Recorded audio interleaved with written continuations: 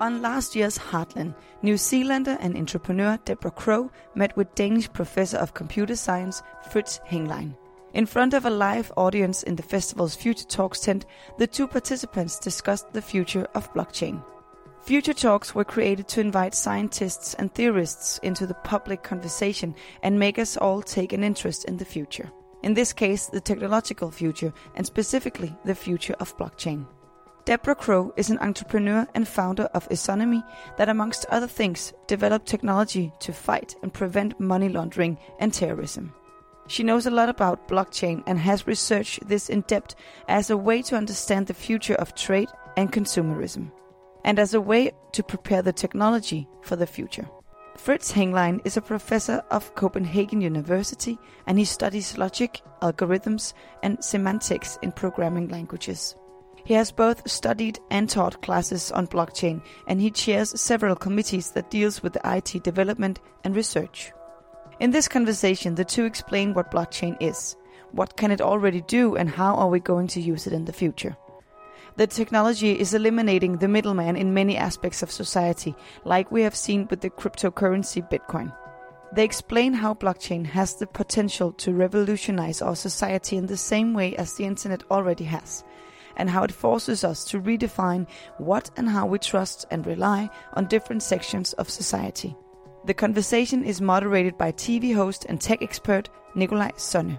We hope you'll enjoy this episode of Heartland Podcast.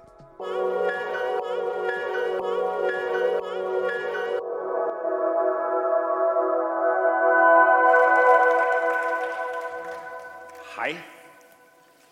Hello. Hi. Trust. See, if any of you remember the American banknotes, they say, "In God we trust."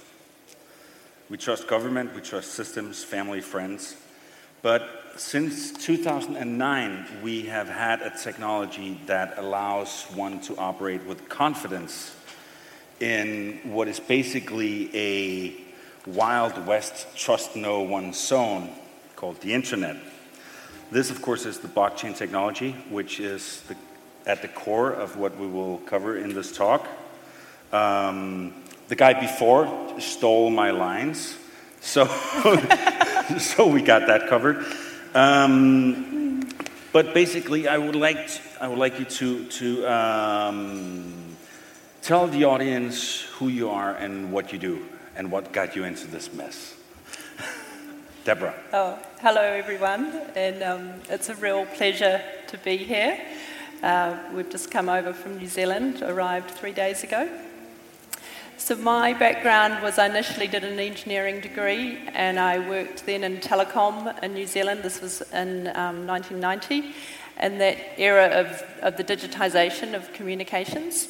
And a few years after that, I went on my OE, which all New Zealanders have to do. And towards the end of that period, I found myself in southern Colorado on an 11-day nature retreat. And I spent 7 days on a solo, just myself and the trees and the animals. And it was life-changing on many levels. But out of that, I came away really committed to business as a vehicle for good in the world. And as a result, I've been a technology entrepreneur ever since. My first main business was in mobile marketing, text messaging. You might remember back in the days of wallpapers, premium SMS, before smartphones. So that was really where I cut my teeth on business. We managed to sell that business in 2014. And then in the last couple of years, I found myself involved in anti-money laundering compliance. You might wonder how one goes from mobile marketing to anti-money laundering compliance, but for me, I'm very much subject matter agnostic, and I'm very much interested in the application of technology. So that last couple of years has taken me on the journey of machine learning, AI, and blockchain, and that's really what brings me here today. And we're glad to have you. Thank you for joining us. Thank you. Yeah. Give her a hand, please.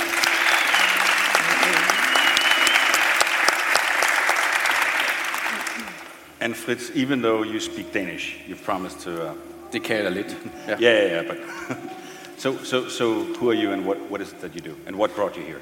Well, my name is Fritz Henglein. I'm a professor of computer science at the Department of Computer Science. So when my wife, who is actually an artist, actually saw that I was in a poster here for a hip culture festival, she said, well, is that a joke? But that's what I do. My field is programming languages and systems, so a very mathematical field, but a lot of applications in different areas. I'm also actually, in that sense, working as this steering committee chairman of the Innovation Network for FinTech in Denmark, and also serving part-time as a startup head of research in the blockchain domain. So a very fascinating part of blockchain and distributed ledger technology is that it promises to actually do something that actually sounds, if you hear about it, first time impossible. But it's actually a very fascinating domain because it promises to give us basic democracy in a commercial domain without actually having to trust everybody in this kind of network of people and agents, and some of them not even known, who need to collaborate, and still we can trust into a digital platform that will give us, just like physics, basic laws that we know cannot be broken. And thanks for coming. Thank you. Please give him a hand.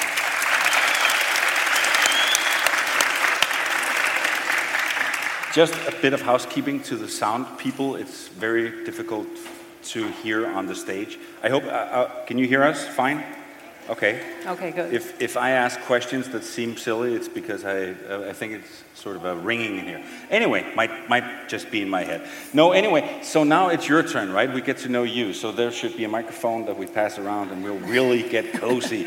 No, one thing I'm curious about, and of course, for a lot of reasons, talking about what you have in your possession can be perilous. So I'll phrase the question like this.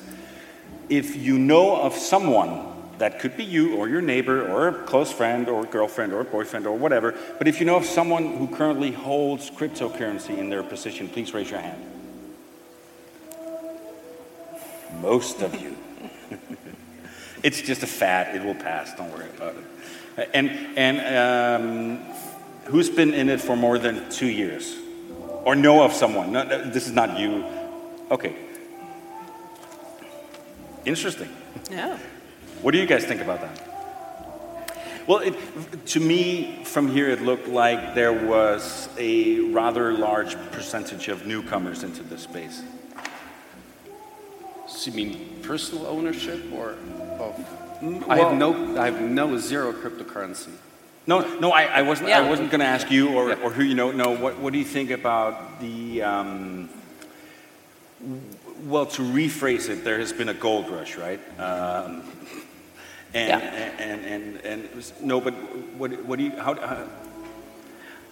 What is your take on that? Seemingly, so many people are relative newcomers into this space among the audience. Yeah, I think it speaks to the, how we're really in early days of what the blockchain is about. Even though we've had Bitcoin now since 2008, these last, the first few years were very much the domain of the developers and the very early adopters, and in many cases, not always the most honest of characters.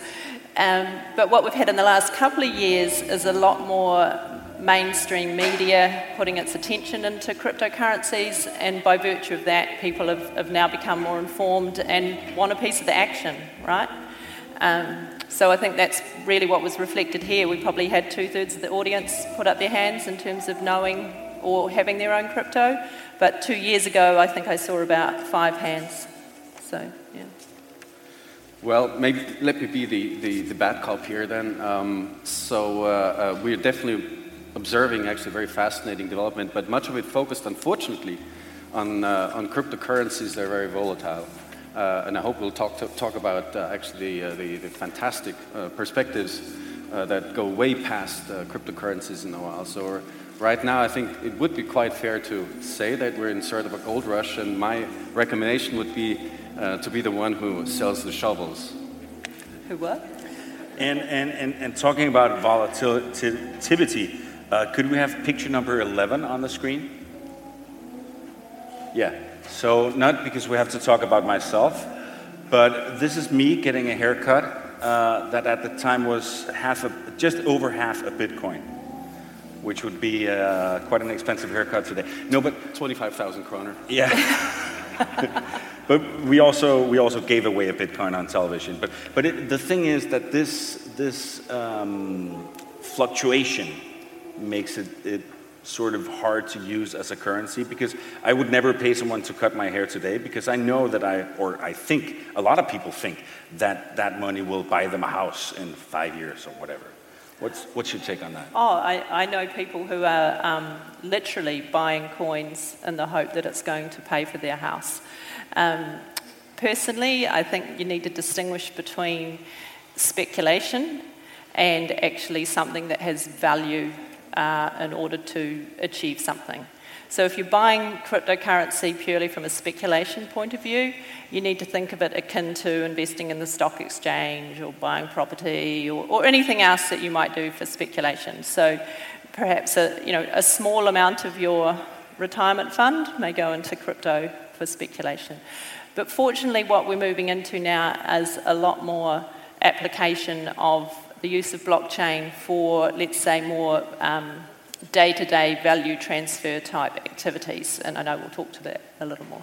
We will definitely get to that, yeah, because that is the meat of things, right? Yeah. But Fritz, I don't know if you could, I touched upon it briefly, about this magic potion or alien technology or whatever. I do have a picture. Number 2.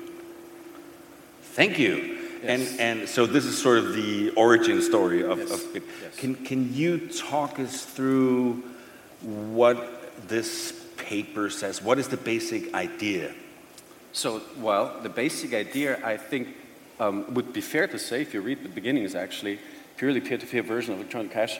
Online payments will be sent directly to one party without going through a financial institution, but actually it's even stronger, without going through any institution, without having to identify yourself, identify anybody, and to do it in in political theory, you would say in an anarchistic setting, which means like without depending on any authority. So how do you accomplish that one? This is a really tall order from a technical point of view, and it's the first sort of alive, and as many of you can actually ascertain, is actually it's a living system. So what it does is it briefly, it makes it possible to, instead of, you could say, not trust anyone, what you actually have to do is trust everyone, or the collection of all the people out there, and you don't even know them. So how do you do that? You make sure that the people out there actually have replicated all the information. So it's just like, imagine you do your bookkeeping, and instead of just keeping it in your private drawers, you show it to everybody, and they take all of them copies. So all the bookkeeping for all the people then, of all the transfers, they're completely publicly available. So it's difficult for somebody to just walk off and change a line in it, because there's going to be thousands and millions of people who will say, wait a minute, that's not on my copy. And the second part is, and that's the very hard problem, is how do you make sure you make an update to it, because who's got the right to add a new line in your bookkeeping book as it's 100,000 copies of it? And there's no master copy, remember? The idea is not like, you go to, tinglysning and say, this is the master copy. There's only copies. So what you do is actually you have a very complicated and very, very heavy protocol for actually where people can elect themselves. That's one way of thinking of it. It's like, I'm the one who's got the right to do that. And the way you do it is you actually participate in a lottery where you demonstrate you spend an enormous amount of energy and in order to get the winning ticket. And then you show it to the other people and say, I got the winning ticket, and that's the reason I am allowed to actually add the new transactions to that public ledger, and everybody copies it then. You could say, what if people don't copy it because they want to cheat? Well, the whole idea is that sufficiently many people copy it, and so that the majority of those people who participate in this game, that's called mining, actually end up in a state that most of us then trust. So what you're describing is the basic technology that allows all of us to have a common database that everyone can write to, everyone can read everything in the database, but no one can alter after the fact. Yes. And that is very, it takes a lot of energy, but we'll get back to that. But I'd like to for a moment, if we can... Let me just mention, sure. That is the classical, you just point to, this is the classical Bitcoin design. I'm saying classical because, as Deborah mentioned before, this is the Web 1.0 version of distributed ledgers or of blockchain. Mm-hmm. And there's a lot of other designs, just like nobody here is using Web 1.0 anymore in your browser. When you use your browser, you use a lot of stuff and a lot of functionality that's very different from the first browsers you used. So there's a lot more applications and systems and other ways of doing this one that are very, very interesting in this space, and I hope we'll touch upon we will those, absolutely, because what I was hoping to hear from you now is, if you don't look at the state of things today, but sort of, put your eyes on infinity and imagine a utopia where this technology eventually might take us. What could that be like? The happy world. Yeah, happy world. In my world, it's a but happy world. what do you think that this technology, in its core, what is it offering us as humans? Yeah, well, from my perspective, what the essence of blockchain, and recognizing that we're in the early stages of it, but it's enabling what I call belief in a promise at a technological level, okay, which we haven't been able to do that before. And when I was considering this, I found this beautiful Irish proverb, and it says, "When mistrust comes in, love goes out." And you might wonder what that has to do with blockchain, but I really do believe that this technology has the ability to reverse that trend.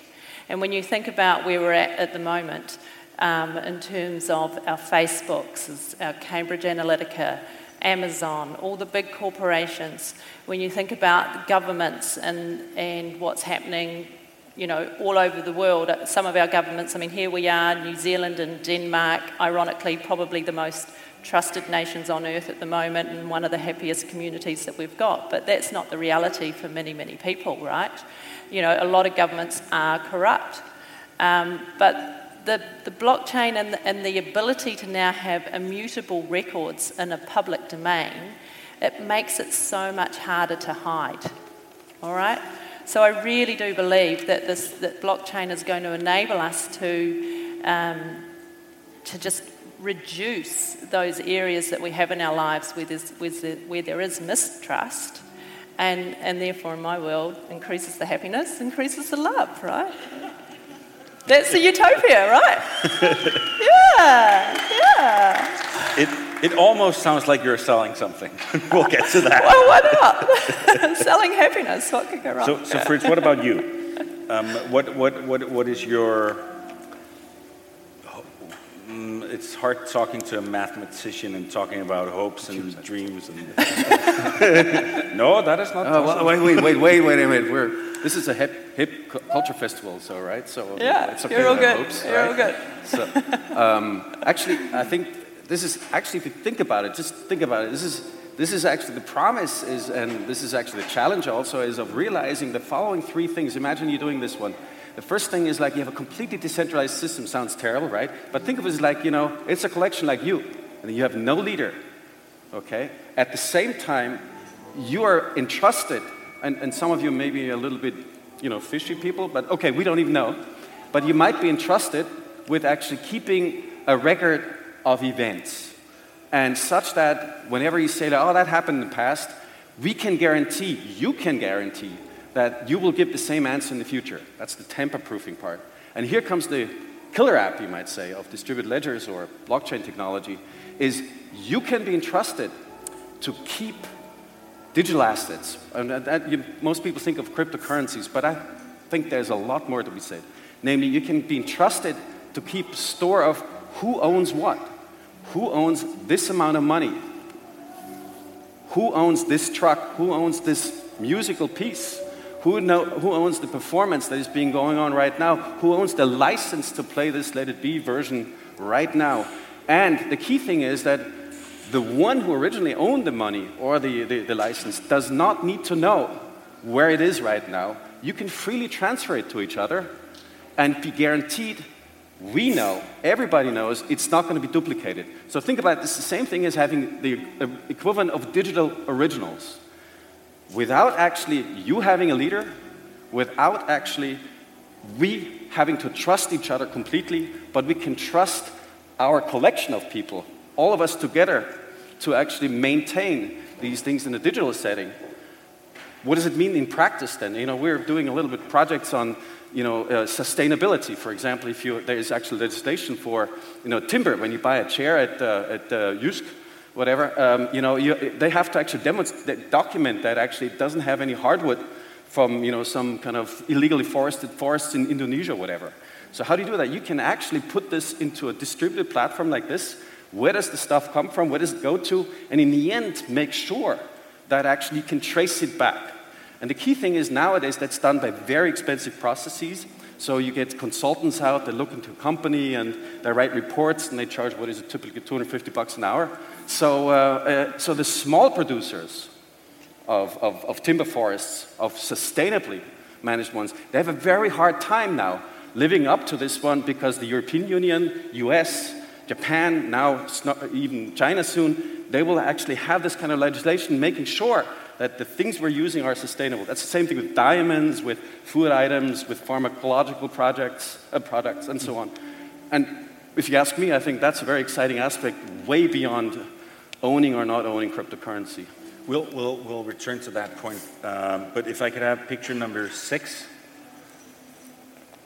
And this is what an actual Bitcoin mine looks like. And the astute in the audience will recognize this guy.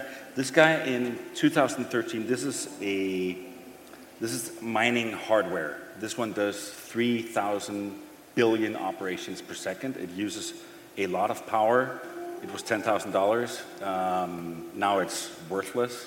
And what you see there are shelves and shelves, and the empty shelves are not because they're not full yet.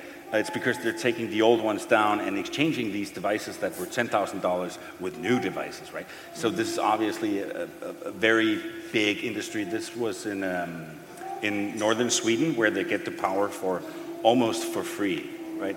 I'm curious as to why is that mechanism so? Why do you have to, they live in the north where it's cold, to save energy, right? But they're in Danish there's a fyr for gråspurvene. They are burning power like mad. Why is that needed? Or is it needed? No, it's not. How so? Well, this is one way of doing this one. There's other ways of doing this one. They would actually show a little power station in the far corner, right? The key thing is that one has to understand Bitcoin is special in the sense that it tries to be a totally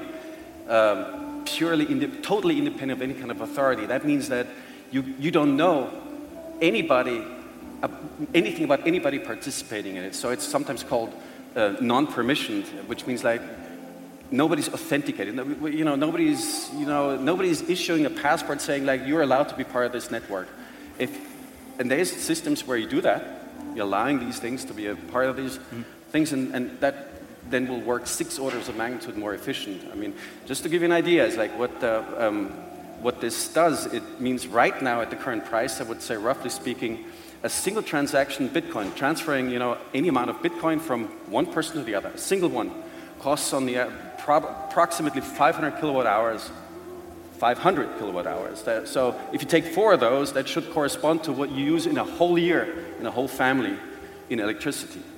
And you might say why they do that. It's because to make sure that it's very hard to forge transactions. Since there's nobody who says that's the original transaction, that's the true one, and these are forged or false ones, or somebody's trying to do something, spend the same amount of money twice. Every forged transaction is made very, very hard and very, very expensive. But that means, since the forged one doesn't look any different from the true one, the true ones also are very expensive.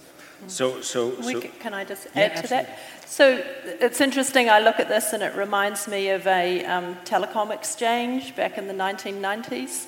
Floors and floors and floors of equipment, and now, it's literally the same amount of power as done in probably an iPhone, actually. But it's also just indicative of the evolution that this technology is going through, right? So what Fritz was just talking about was that whole key thing about the security and things not being able to be forged. What was the word you used? Forged. Fraud, basically. You want the surety that blockchain is immutable. So what's happening now is things are evolving. They call it a consensus algorithm. And the nature of that is evolving and moving on. And so there are new consensus algorithms now available, which mean we don't need these types of mining, right? So they now have new terms, which is escaping right at this point in time. But the essence for you guys to know is that this is old and it's on its way out. It will take a while, but that as it's moving forward... You're making a lot of people very, very worried here. The mining thing, those things, right? That, you know, this whole... because it's having a huge impact on the environment, right? I mean, it's the whole CO2 thing, climate change. This is not equivalent with where we want to be heading from a climate change point of view. And so the key takeaway, though, is that this is moving on. This is not indicative of blockchain in terms of where it's moving to. So that's really the key thing I want you to take away. So trying moving into the current state of affairs, because one can say that Bitcoin blockchain was the first, and it's obviously still hugely popular. And even though it's a lot of its original intended uses, hey, I'll just buy you something, makes absolutely no sense. It's super slow. It's super energy hungry. It's you know, it's in many ways broken. But then if we can have slide number 10. Because sort of the next big one to follow on Bitcoin blockchain was Ethereum, made by this guy Vitalik, or he's like the main, and as they describe it themselves, a blockchain app platform. So where we used to have a database with only very limited amounts of data actually going in, this is a completely different game, right? Can you talk us through how that machine works? What's the basic concept of it? So Ethereum is not unlike Bitcoin, but Bitcoin you can think of as like this is the record keeping, and you can only add one. I mean, you Nikolai, or you Deborah, or I'm sitting at the terminal, I'm trying to add one transaction. But now you can, in Ethereum, what you can do is it's also a network of computers, and you know, just like the internet, if you think about it, anybody can join really and participate in this one. But what you can do is you can install programs, okay? So you can have a whole program do that, what the adding and the paying and the transferring fully automatically, okay? So this is what's sometimes called, just really programs, but it's not as sexy as calling it smart contract. As you can hear, you get more startup funding by using that term.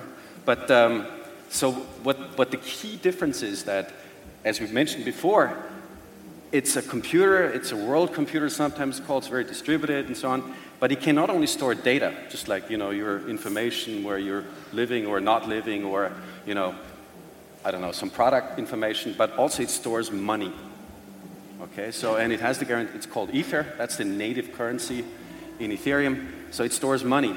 And now you can have programs installed that automatically make payments in Ether. And Ether is really, I don't know what the, presently $90 Ether or something like this, I don't know. I mean, so it's real money, okay. Now you have a program running on that one that can automatically, and you can't stop it. This is the other thing, it's like, it's excellent. Think about it, you have a program running and you can't stop it. So just imagine you have a PC at home, program gets started, and you could select, let's pull the plug. Yeah. Or like, you know, you can't do that.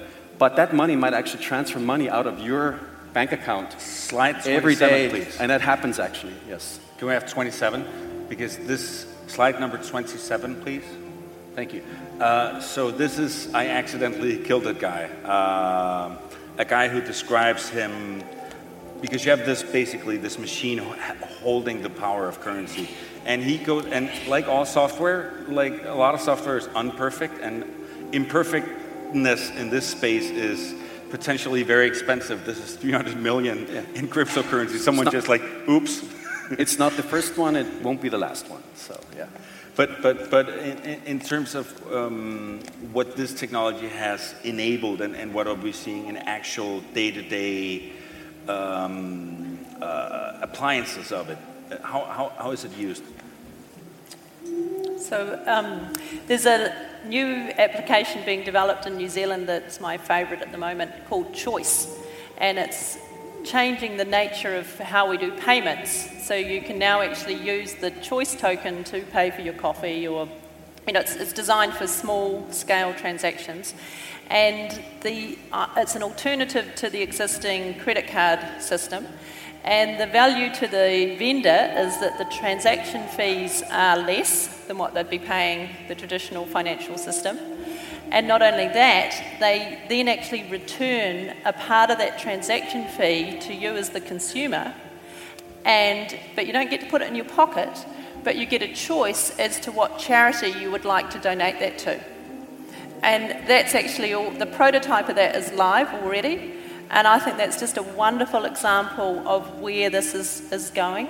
And not only is it enabling you to donate to a charity, which could be as simple as a local community charity, or it could be a nature fund, or it might be an extension to the local hospital. I mean, the thoughts there are endless. But they're also putting in a means to then measure the impact of those donations. So they're actually creating let's call it a society impact measurement tool as well. So that's an example to me how things are really changing in ways that we just wouldn't have thought of 5 years ago. And that to me really begins to challenge the government system and the power system, because it begins to introduce an ability for communities to actually have a say in what's really going on. And, it's a bit of a leap, but I could see how something like that begins to really eat into the need for a tax system even, right? Right. As you said, you can some of the cryptocurrencies that probably have maybe you've known, actually they live as contracts, smart contracts on this platform, Ethereum platform. So this is a way of basically also programming money. So in practical terms, the things that you can think of now is possible is like having the equivalent of cash, just like you would have on you, but you can program it. What does it mean? So you could do things like, for example, when you're here at the festival, saying like, that kind of money I have on me can only be spent the next couple of days here, and only at a rate of, which might be good for teenagers, 200 kroner an hour, right? So I don't know, just coming up with these things, I don't know. Somebody else might have kids too, so. But that's one thing, if you don't like this one, you don't have to go to development, to a bank or whatever. You could have a local policy, you yourself, your own programmed money, or maybe actually the Heartland Festival actually helps you actually do this. Subscribe to this one. There's a lot of different possibilities of having programmed transactions like these that manipulate money. And as I mentioned before, it doesn't have to be money. It could also be ownership of a license, so make sure that, when you transfer your license to a music piece, you don't have to inform Apple Records of it, but they can be assured that it's not going to be forged or duplicated. Where I actually just thought of this might be the way to get the public or the politicians to buy in on this idea is if you paid out welfare in crypto, because no, you cannot use your money for beer or stuff we don't like. You can only use your, it's programmed money for just, the good things, right? Not the bad food, but only the good. No, but you could really assert control of, that's not necessarily a good thing. Yes. I've already heard conversation around doing that around the benefit, right? You can only use your benefit for food for the kids and not the cigarettes and the beer. Yeah, but what happens to personal freedom? It's that's getting into interesting territory, which I think is an interesting thing too, right? There's a whole lot of ethics to be considered around the application of any technology, and it's up to us as the people to do the thinking around the ethics and what technology is agnostic when it comes to good or bad. It's the humans who decide how it's actually used. So, having these talks and beginning to open up people's thinking and minds as to the possibilities, I think is really important. And it's important that you give thought to okay, well, how might I like to see this used? And equally, how do I not want to see it used? Mm-hmm. And I know you brought a video from a company that you're working with. Yeah, if if we you're could interested maybe in cue seeing that. the Trustabit use case video. The Trustabit use case? So this is Coming up. this is, if any of you fly and have ever had your flights delayed and perhaps were promised a voucher but you never quite worked out how to use it, then this might solve that for you. This is Mike. Mike is a frequent flyer whose flight was just canceled for mechanical reasons. For his trouble, the airline is giving him a $300 voucher. Here's the problem. Mike has to call the airline to even get the voucher. He waits on hold. He waits for the voucher to arrive. He waits and waits and waits, and now he's even more frustrated than before. Now meet Kara. Kara is flying with an airline that uses Trustabit. When her flight is canceled, she receives an immediate notification saying that an e-voucher has been sent to an online account for use at any time. No wait, no hold, no problem. Airlines spend tons of money each year paying out vouchers, only to leave customers more frustrated with the process of claiming them. Trustabit uses blockchain technology to make things right with customers quickly, easily, and securely. That means the money your airline spends on vouchers is truly making your customers happier and loyal. All right, so I'm not in the. No, what I'm curious about in this is like what airline would ever do that, because obviously airlines speculate in you not getting your voucher. Well, they do. That's one thing. This is not investment advice. I'm just I don't know what the number is, but there's been a bit of legislation just passed in the EU around any flights, I think, that are delayed by more than, 2 hours? 3 hours. That they now have to issue a voucher. Yeah, Okay. but they want to make it difficult. Yes and no, because what they're finding is that, well, first of all, they currently use intermediaries who charge 25 to 30% just simply for the issuing of the voucher, regardless of whether that voucher is already used. So that's a fixed cost to those airlines already. So if they are able to actually even spend only that 25 to 30% and people actually do get the vouchers and then are happy customers and are loyal customers, then, it's a win-win. Mm-hmm. I'm curious as to the mechanics of this, because my airline, they have my details today. Yeah. Why do they need blockchain technology to do this?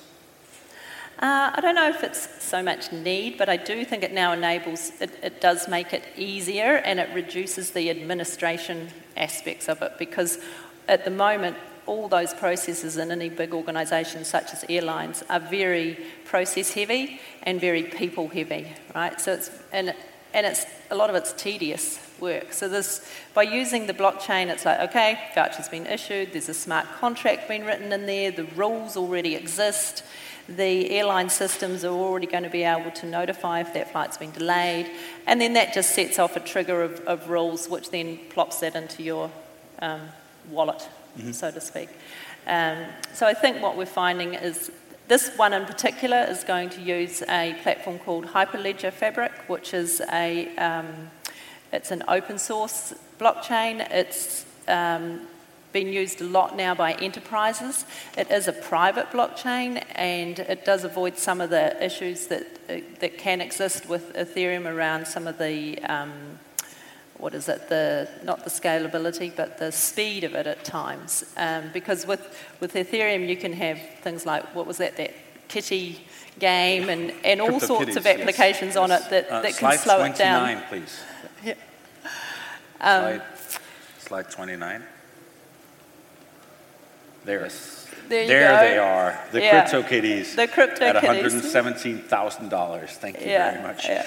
But things like this can really grind a network to a halt. So that's not so good if you're wanting to run a commercial application, right? So that's just segues into that there are other platforms now emerging that I guess are more industry specific. So for enterprises, there are things like Hyperledger Fabric and some of the you might have heard of the banking consortium, I think it's R3. They've been developing some of their own internal systems. Now you begin to sort of slip down that slippery slope though back to now you've got people who just simply want control and it's much more permissioned and so you begin to lose some of the, let's say, the trust factors that live up this end of the spectrum. So it's definitely a scale and there's a trade-off, but there's certain applications where I think having a closed environment is totally okay. Slide 15, please. And this slide is sort of a reaction to okay, so there's a problem in the world and there's this new technology. We just sprinkle that on and it's fixed, Magic right? dust. But where we sort of need or end up here is you might need a public blockchain or a private blockchain. Can you talk us, what are the mechanics of and the differences in their abilities and what they do? So, I think I should start by saying, because we've talked about Bitcoin in the beginning and alluded to you mentioned a couple of other systems. So you got to think of those as actually being, they have the same kind of basic properties, like when you drive a vehicle, right? It's got pedal and, you drive it and steer it and brake and it looks actually, it's quite usable like that. But if you think about it, electric car looks very different once you open the hood from actually a large truck with a diesel engine in it, okay? Now, the key thing to remember is any one of those two is very complicated. So they're actually very challenging to build, and they're very different, okay? But once you sit inside, they look very similar, and that's the whole point. Coming back to this one. So it's just like, when do you need a vehicle, right? Or a car, to pick up a beer in a refrigerator. You can probably drive there by car, but that's probably not a good idea. So some of those applications we've seen, they have this kind of atmosphere a little bit of like, why using a car, why using a blockchain system for solving this problem? So what this shows actually is that maybe just use a regular provider. You have a trusted provider of a database system, or you trust your IT provider. You trust, for example, a lot of Danes especially trust Facebook with anything about their private lives. So, this is, I make an explicit decision. Let's give all our information of trust in that sense to Facebook. And if that's the solution people want, that's a wonderful solution. It's a centralized system, essentially, right? It's got data centers, but it's basically a system that corresponds to this one, a traditional database system, okay? So, but very often you have a situation that you don't want to have a privileged party, right? Like the airline, like there's one airline that has the tickets. But then, what about the second airline? Should they trust the first airline system to do that one because they're running on that one? They get all the information, the first airline. They get, just like Facebook, they get a lot of information others don't get. Or should they both hire, actually, then a provider like, I don't know, don't want to mention too many names, like it could be something like with an I and a B and an M, and starting with an M and being not mega, right? So should we trust another party, and they then, or Google, now I've said it, and should we trust them then to get all the information, okay? So should the airline say, like, all our information Google has, and they not only have our information, but everybody else's information too. So if you're in a situation where you have such a trusted party, well, use them, okay? It's much simpler to build such a system, so it's like building a bicycle. It's easier than building a complicated car. But if you're in a situation where you want to make sure that nobody else has more information than you and better access than you, maybe all the airlines will say, it's okay, but I don't want to have IBM involved, but I want to make sure that nobody here has more information access than me. But we will collaborate in this one. That's the first part. This is what blockchain makes possible, working together on equal terms. It could be a club, it's like, this just like you have an association, you don't let everybody in, but it could be completely open, like the internet. Anybody in the public can participate. There's differences in how you do these things, but that's the very first part up there. That's very important. So if you want to have a situation where you basically want equal terms for equality amongst the participants, and then the second parts, come after this one. So if immutability, not tampering is important, and if you want to make sure you need to store value in it, assets in it, okay, money, rights, and all these things, then you need a blockchain. If you have only 2 out of those 3, use a different system. I I know they're going to be easier to build than a full blockchain system. There's one thing that I have been trying, because I do look at in this space, but I'm by no means fully aware of everything that's going on. But there's one thing I cannot wrap my head around, which is there are people making promises of this technology being able to, for instance, okay, so we have this product, to make sure that when this product reaches the consumer, it's not a fake, it's not a copy. Like, how do you go from a potato in the field to the computer? How do you, what are they talking about? Well, so...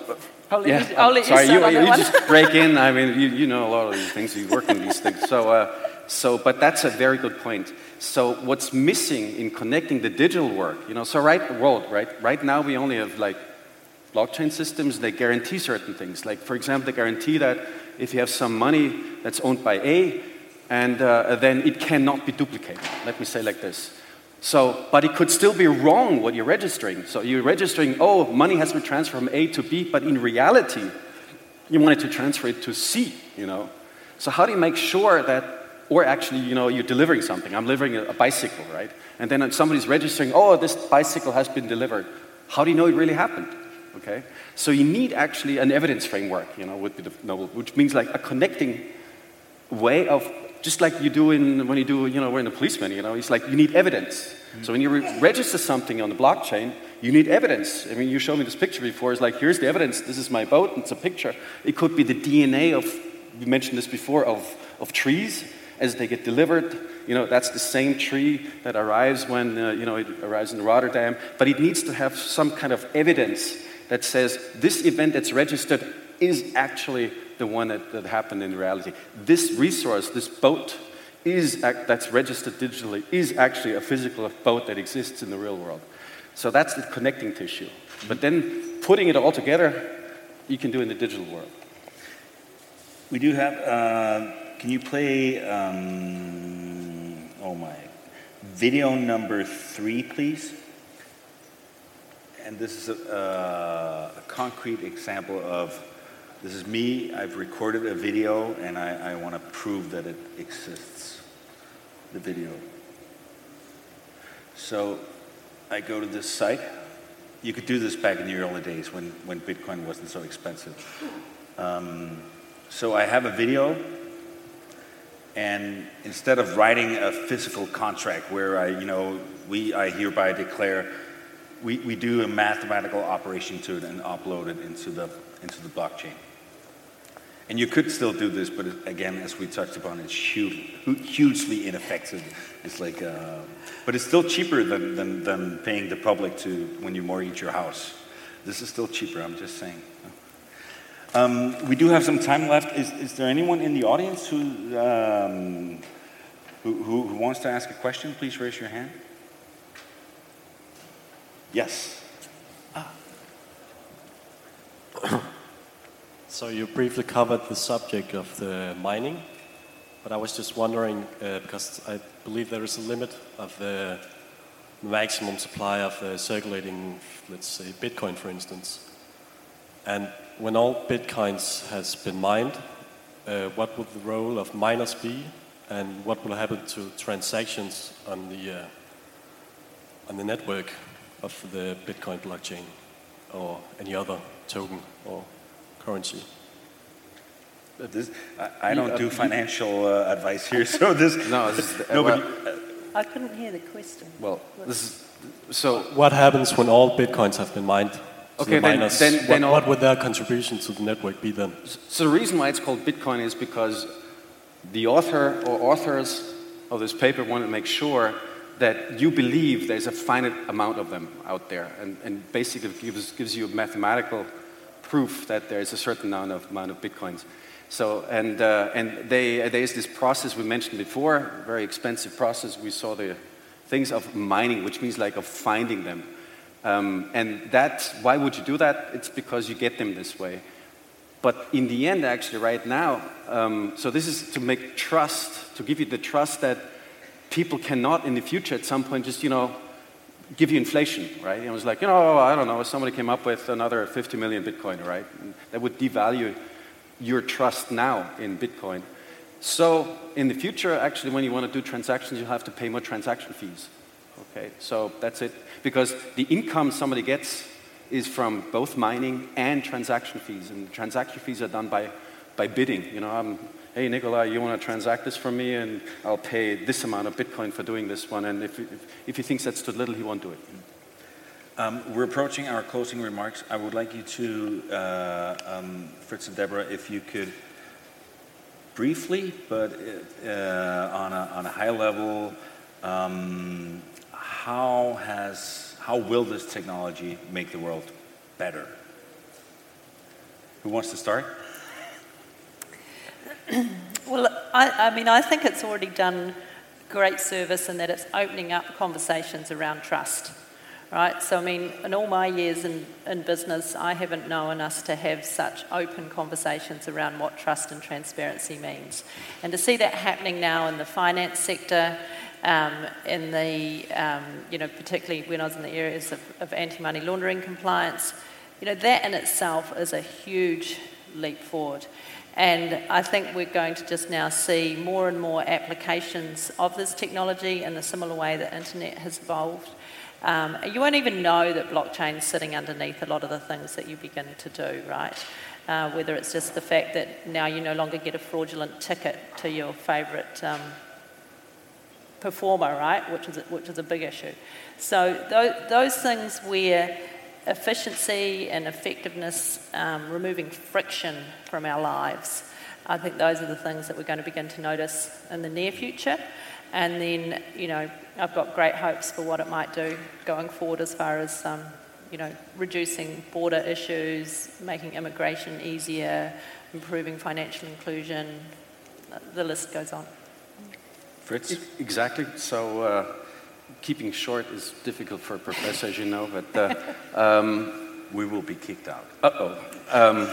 So actually, I think this is a grand vision here that Deborah already talked about. So the idea of making it possible for people to interact with each other in full trust without having to pay expensive intermediaries, for trading energy, buying it not only from your neighbor, but people you actually don't know next time over, and also selling them those things, making sure that you get paid correctly for that, not too much, not too little, for including actually the unbanked nowadays. It's very expensive to bank them right now, but making sure that they have a safe place to store their possessions, their money, for example, for having mobility services, that's a very concrete thing, so that small parties can participate, not only DSB and SAS, but also a bicycle or a scooter shop who wants to provide rentals and such that can be combined by others to combine it with services like a train ride and a plane ride and then a scooter ride in there,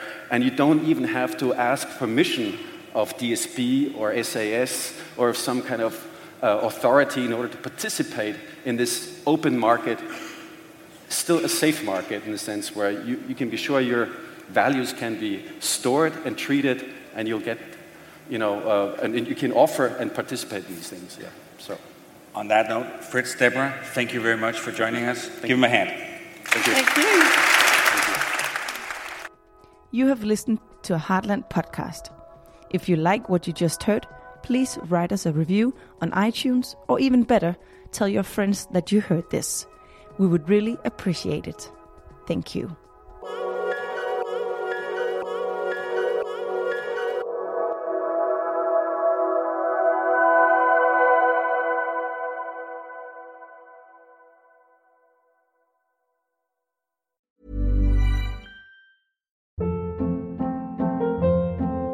Hold up. What was that? Boring. No flavor. That was as bad as those leftovers you ate all week. Keke Palmer here. And it's time to say hello to something fresh and guilt-free. HelloFresh. Jazz up dinner with pecan-crusted chicken or garlic butter shrimp scampi. Now that's music to my mouth. HelloFresh. Let's get this dinner party started. Discover all the delicious possibilities at HelloFresh.com. When it comes to your finances, you think you've done it all. You've saved, you've researched, and you've invested all that you can. Now it's time to take those investments to the next level by using the brand behind every great investor, Yahoo Finance. As America's #1 finance destination, Yahoo Finance has everything you need, whether you're a seasoned trader or just dipping your toes into the market. Join the millions of investors who trust Yahoo Finance to guide them on their financial journey. For comprehensive financial news and analysis, visit yahoofinance.com, the #1 financial destination, yahoofinance.com.